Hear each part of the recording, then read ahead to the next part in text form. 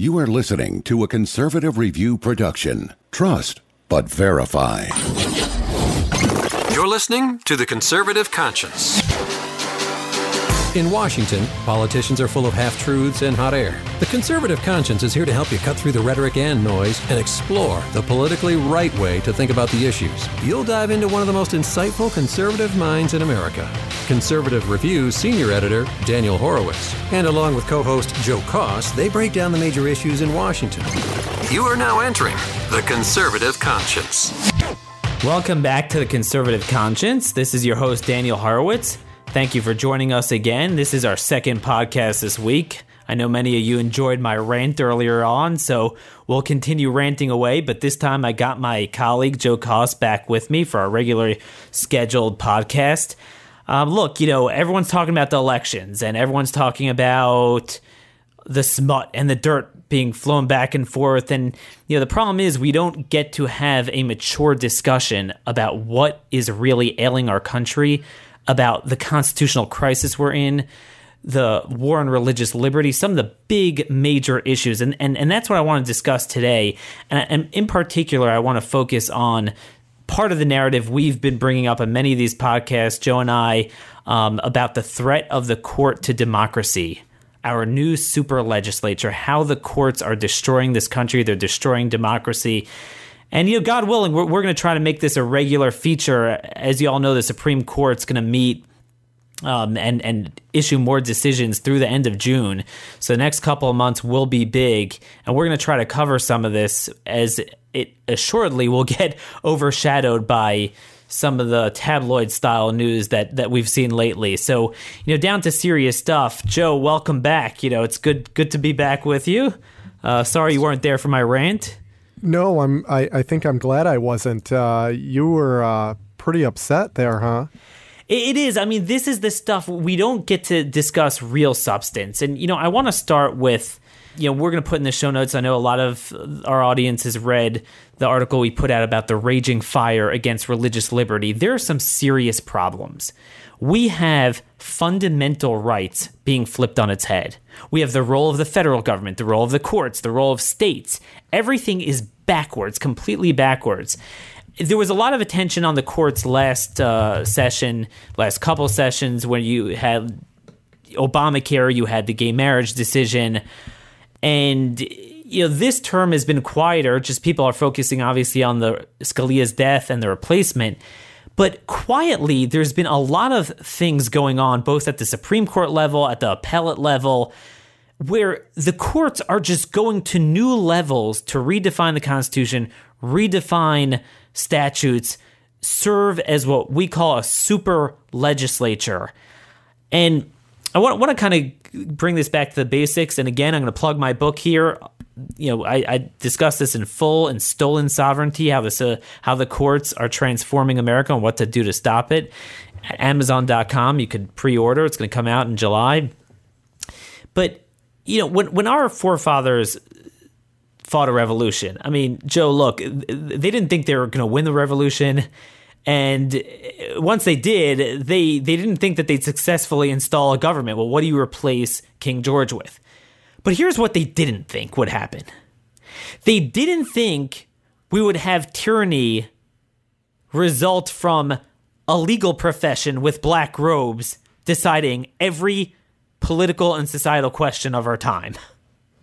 I think it's fair to say, there were some that kind of warned about the encroachment of the judiciary like every other, but Madison was always worried about the legislature predominating. Others were concerned about a tyrant as the chief executive. But the harmless, nerdy little judges with the black robes, I mean, that they would be the end all. Are you kidding me?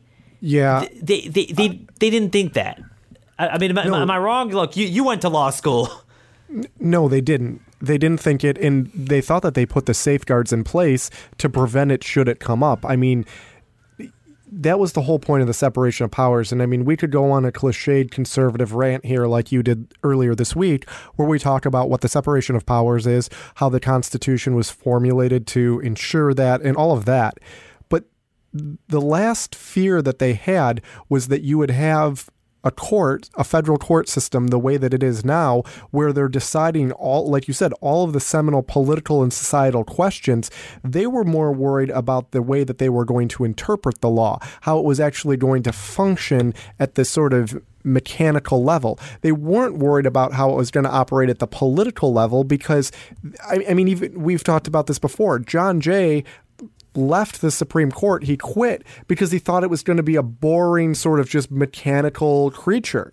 And lo and behold, just a few years later, you have Marbury versus Madison, which, you know, changed the way that the court operated. And throughout history, progressives, you know, not just Democrats or liberals, but progressives have seen the court and utilized the court as a vehicle to sort of forward a progressive agenda. Exactly. The agenda that for which there were no elections. That's why the courts weren't elected, because they weren't supposed to decide political questions. That's why you have elections. I mean, that's the underpinning of any democracy. So, I mean, there's basically a two-step process here. Number one, the courts were never supposed to be the final arbiter of every constitutional question, right? There is some debate, even among the founders, whether there was a provision for judicial review, whether they did have a power to invalidate statutes, to overrule stuff. But two things. Number one, you mentioned Marbury versus Madison. Even John Marshall, who was the pioneer, kind of viewed as the judicial strongman, he only said it would be used sometimes, and it was only when the statutes were manifestly against the Constitution as it was originally adopted. And Marshall said that many times, and he even pretty much indicated that they wouldn't really have much judicial review power over state legislatures. And even over Congress is very sparingly, manifestly against the Constitution, very rare. That certainly wasn't their main job. And even if they did, Joe, they're called opinions. The point was that, again, people think, oh, the court ruled, the court issued it. Well, what did the court say? Well, you have three branches of government, and they said the courts were the weakest and the legislature was the strongest. But how could that be if they have the final say over everything? What was really meant, and Madison said this many times, that you would have the three branches of government kind of brush up against each other. You would debate some issues, and neither of them are the supreme law of the land. As Hamilton said in the Federalist Papers, the Constitution is. It's just, well, you know, sometimes there's ambiguities. What does the Constitution say? You know, how do you apply it to this case? So everyone would have their say. The legislature would do their thing. The executive would do his thing. And the courts they were regarded as scholarly, that they were knowledgeable, and they would be respected.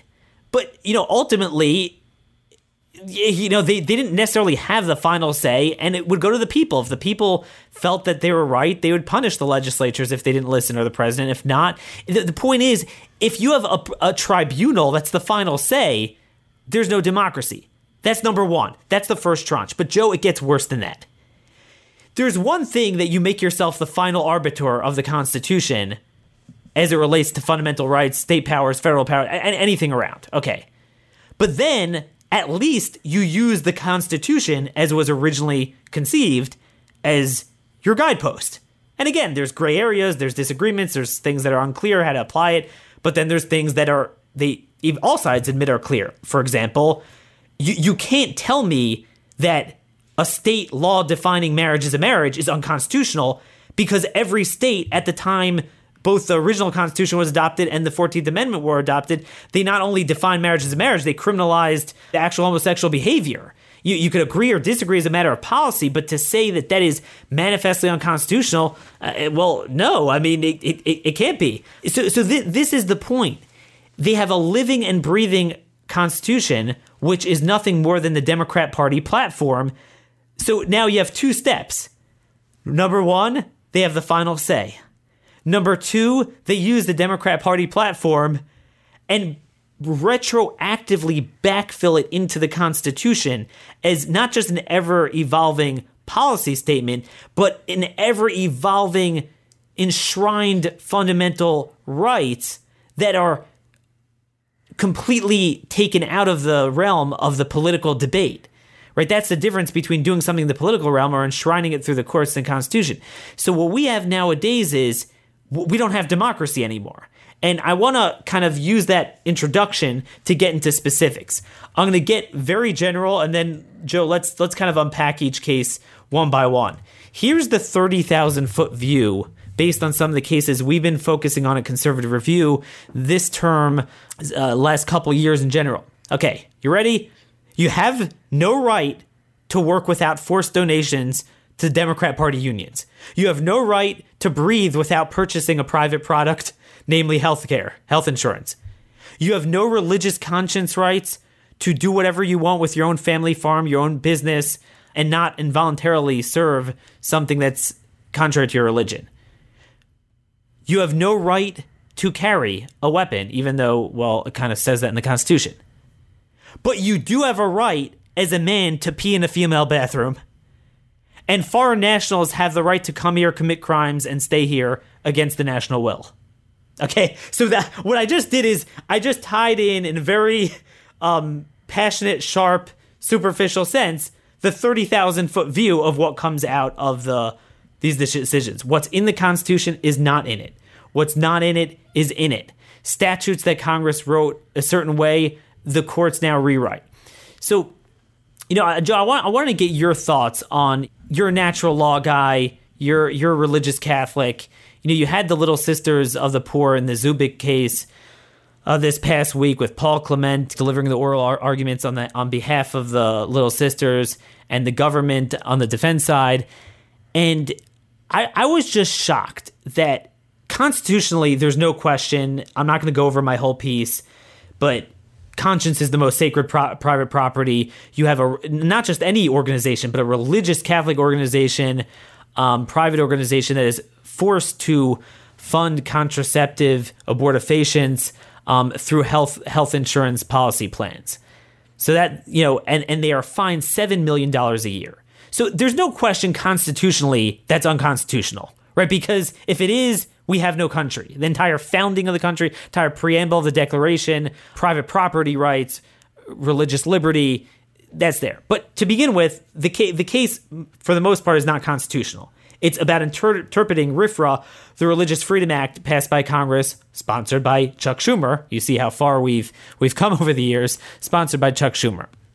So RFRA lays out a very clear path to dealing with religious liberty. And it says, as long as people could say, an organization, a person could say, I am substantially burdened, which $7 million a year is a pretty substantial burden, by this mandate of the government, again, that runs contrary to my religious beliefs. So the government has to show that in order for this to go through, that they have a substantial government interest in passing this regulation, and that this is the least intrusive way of doing it.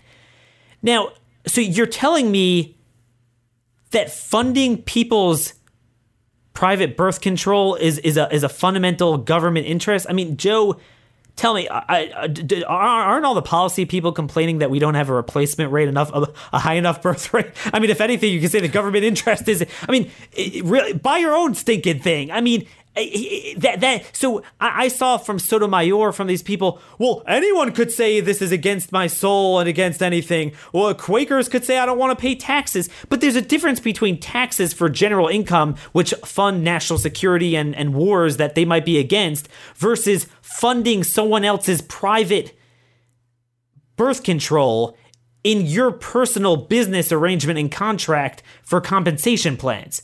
What am I missing here? What's so hard? You're not missing anything. And you. I mean, I'm not a lawyer. It's funny. But you just explained constitutional law, what takes, some people an entire semester to learn. And you summed it up in about 3 or 4 minutes there. And there's a lot to unpack. But I'll say this. I'll break it down a little more simply. You talked about substantial burden. You talked about, which is a term of art, meaning that it means something in the legal world, not just sort of descriptively, but it means something specific. You talked about sort of other areas of law and sort of like conflict of law areas in terms of constitutional law. But let's make it this simple. When you first start talking about constitutional law or just laws in general in a democracy or a republic, when you're in 8th grade, let's say you're in a civics class. They talk about it in terms of people owning a yard. My rights, I get to do whatever I want in my yard. And as long as I don't cross over into your yard or mess with your trees or whatever you have in your yard, that's fine. And you do the same in yours. And where the law is sort of like the fence. It's the fence between us. It keeps me okay in myself and my rights, and it keeps you okay in yourself. Now, if you start coming over into mine, that's where you're sort of breaking the law. Now, that's very simplistic, but it works in this situation here with the sisters who are practicing their religion. They help the poor. They help the needy. They don't believe in, they live chaste lives and they don't believe in abortifacients, meaning drugs that can induce abortion. And so they're doing their thing, but they're not forcing anybody to not have birth control, because they're not going into CVS and don't believe in it and stealing the contraceptions. Right. And look, was there a time in this country where, certain forms of birth control were not allowed? Yes, there was. But we're talking about, today and here. And so, like you said, not only are we forcing people to have a private product, health insurance, but we're also forcing the type of product it is. So it'd sort of be like, we're going to mandate that everyone has to buy soda or pop today, and you have to buy Coke. I don't care that you like Pepsi. You have to buy Coke. And it's kind of ridiculous because, again, we're crossing over so many areas of constitutional law. We're sort of, we're just railroading all of it to serve one agenda item in one agenda piece, and we're blowing the rest of it out of the water. And it's literally, you can't make this stuff up. It's against nuns. It's against people who all they want to do is help the poor and the needy, do what they want to do. But if they can't do that, if they can't have their organization because they're an organization and have to buy it, they're going to be forced to stop helping the less fortunate because their conscience is their principle is so important to them. Like, they can't have one without the other. Talk about a fundamental government interest there. I mean, it works the other way, but that's what you see here. So instead, it was very clear that there are the impervious blue wall on that Supreme Court. Four of them clearly don't believe. And again, it's a statute written by Congress, and they clearly don't like it. Okay, we get that. So Ruth Bader Ginsburg, Sonia Sotomayor, take off your robe and run for election in your home state. And you could, pass a different Religious Freedom Act, which I would say would wind up actually being unconstitutional. But that's the point. They rewrite statutes. So the point I want to make, Joe, and I want to kind of go rapid fire here, before we run out of time and go through some of these cases where once the court has decided that they have the power to rewrite the Constitution, strike down statutes, they've now had the power to rewrite statutes. Certainly, we saw that very evident in the Obamacare cases. Literally, when it said the word state, where you only get healthcare subsidies if the state set up healthcare exchanges, they rewrote it to mean federal, even though it was clear by the textual language and the intent behind it. It was supposed to be a carrot and a stick for states. It was meant to be a state. I mean, that is no question about it. They rewrote Obamacare as a tax when it's a definition of a regulation. I don't want to get into this now. It'll take forever. It's too in the weeds, but we'll put in the show notes some EPA cases, some electricity regulations as well. I have two separate articles on that. FERC, the Federal Energy Regulatory Commission, where they rewrote statutes. These were some of Scalia's final dissents, literally the last day of published opinions before he passed away, where he was like going to town on it. You are rewriting. That's not what Congress said. Manifestly the opposite.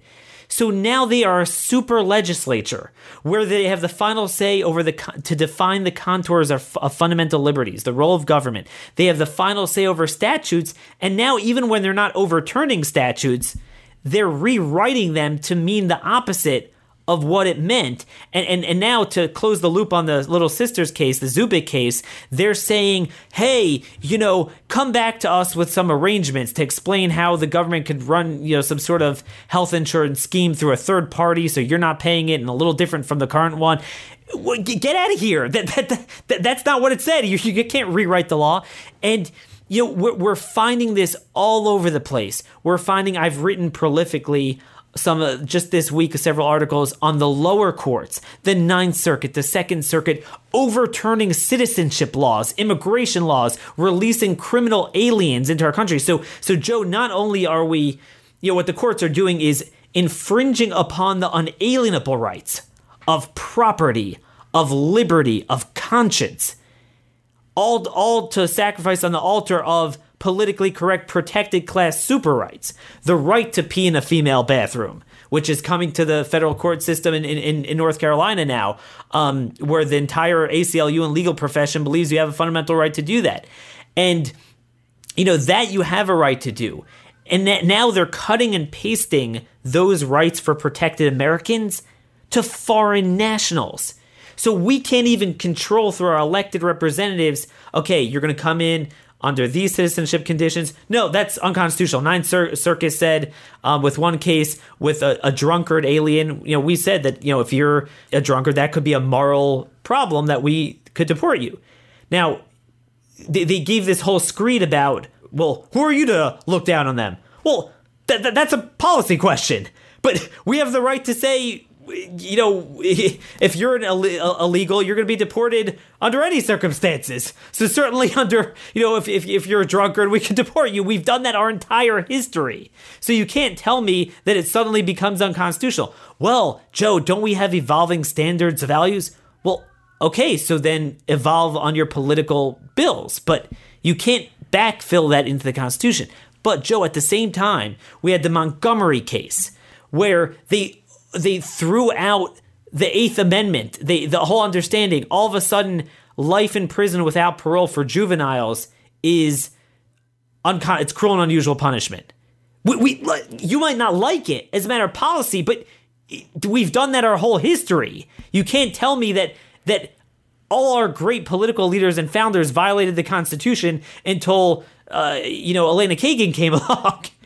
What am I missing here? You're not. And the other thing to remember here, too, is it's not just that we disagree with the court or the court disagrees with us or one or the other on specific issues. We could take any of these issues and probably say, okay, the court should have reviewed this and should have ruled this to be unconstitutional. The case you just brought up about juvenile lifers, that's one that I think if you really pushed, to the limit, you could say, yes, they're proper in making that constitutional determination. But unfortunately, the court doesn't stop there and hasn't stopped there. Over the last really 50 years especially, there's been a jurisprudence with the court that not only do these cases then apply to other cases that don't have the same facts or even circumstances surrounding them, but their willingness to apply certain rules and to expand other rules based on cases they've decided, which, again, without getting too much into the weeds, the court literally now views itself as this final arbiter and rewriter of the Constitution. They don't say it like that, but that's how they operate. The super legislature. And that's the problem, is that it's sort of like when you're raising kids. One of the reasons that you don't allow kids to do certain things isn't just because it's necessarily a bad thing right then and there or harmful to them, but once they get accustomed to doing something, it becomes not only second nature, but you can't ever put that back in the box. It's, the old saying, you let the genie out, you can't put it back in the bottle. And that's what we've got here as a court. The courts are irremediably broken. Yes. They're irrevocably broken. And that's why I want to focus on this in some of our future podcasts, Joe, because the reason is it's not just about, the fifth vote. Garland, you confirm him, you don't confirm. Even if we don't confirm him, they still have a 4.5 to 5 majority that literally believes in this backward stuff we've been talking about, and more than a majority on the lower courts, and many of those cases don't get back up to the court, to the Supreme Court. So just to summarize, we've had this week, on the same week where there's no religious liberty in the minds of at least 4 justices, you had the union dues case. So the California law forcing every state employee to donate to, let's face it, nothing more than a circuitous money laundering operation for the Democrat Party. The unions openly spend the money to elect Democrats. Joe, imagine if I would say, let's say Texas. Greg Abbott likes this a lot. He likes Mark Levin, conservative state. We say, hey, you know what, Greg, Governor, could you, push in the legislature there a law saying that every Texas state employee has to donate 5% to Conservative Review? That's what you're saying. You're literally, and we don't engage in overt, election. We don't do electioneering where, we're just intellectual stuff. You don't do electioneering. The unions do electioneering that more than almost any sphere of politics. And so Joe, again, back to the point, the courts were never really meant to strike down laws with regularity, certainly state laws. But if you are going to strike down state marriage laws that were in place since the time of our founding, redefine the building block of civilization, if you're going to say that's suddenly unconstitutional, you're going to strike down state laws on juvenile sentencing, juvenile lifers, like in Louisiana, that case this past term, if you're going to do that, by golly, aren't you then required to strike down state laws that infringe upon things that are manifestly against the Constitution, forcing people to violate their religious conscience with their private property, forcing people to give union dues to a Democrat campaign operation? I mean, it makes no sense here. But that's what it is. It's one directional. It builds on itself. The legal profession is already built on 50 years of doing this. And we don't really have much of a say anymore. So, I mean, Joe, I'll give you the last word. What I want to know is it really worth fighting Garland? On the one hand, you say after everything we're saying, yeah, but don't we need more systemic reforms than just blocking individual nominees? We do, but it starts with Garland. We talked about this on a podcast a couple weeks ago. And starting in 87 with Bork, you had another monumental shift in the way that the court operates, in the way that sort of Congress and the executive branch are positioned towards the Supreme Court. So Garland, as an individual judge and his jurisprudence aside, the fight is very important. The fight is the first step, I believe, in doing that larger fundamental sort of, let's call it an untransformation. To get it back to where the court needs to be, they need to be able to say it can no longer be a political entity. And while you make this a political fight, it sort of seems hypocritical, but we're going to fight this on political grounds because it's a political beast. And once you recognize that and say, okay, let's not make it a political beast, then they can start confirming people based solely on jurisprudence and on qualifications. But until that time, out of principle, they have to fight this, especially being in the lame duck portion of this presidency. It just has to be that way. Exactly. And it was the Democrats who made this bed. It's their turn to lie in it. Exactly. You made a super legislature. Well, if the plain legislature is elected, well, super legislature, we gotta wait till elections. Look, we're at a time here, Joe, but I want to continue this, for the audience. Again, this is stuff you're not going to hear elsewhere. Who knows what Donald Trump's going to do, what sort of soap opera is going to come out this next week. But again, watch for the courts. Just right under our noses, they are redefining the entire relationship between an individual and the state, the individual and the federal government, the role of the courts, fundamental rights, our future sovereignty, our society, and even our security now with the stuff the courts are doing, letting go these security risks. So, look for more of our write-ups. We're gonna link to many of these cases if you want to drill down into some of the specifics, the real nerds out there for you. But until next week, when we come back and delve into this more, thanks for listening. This is The Conservative Conscience.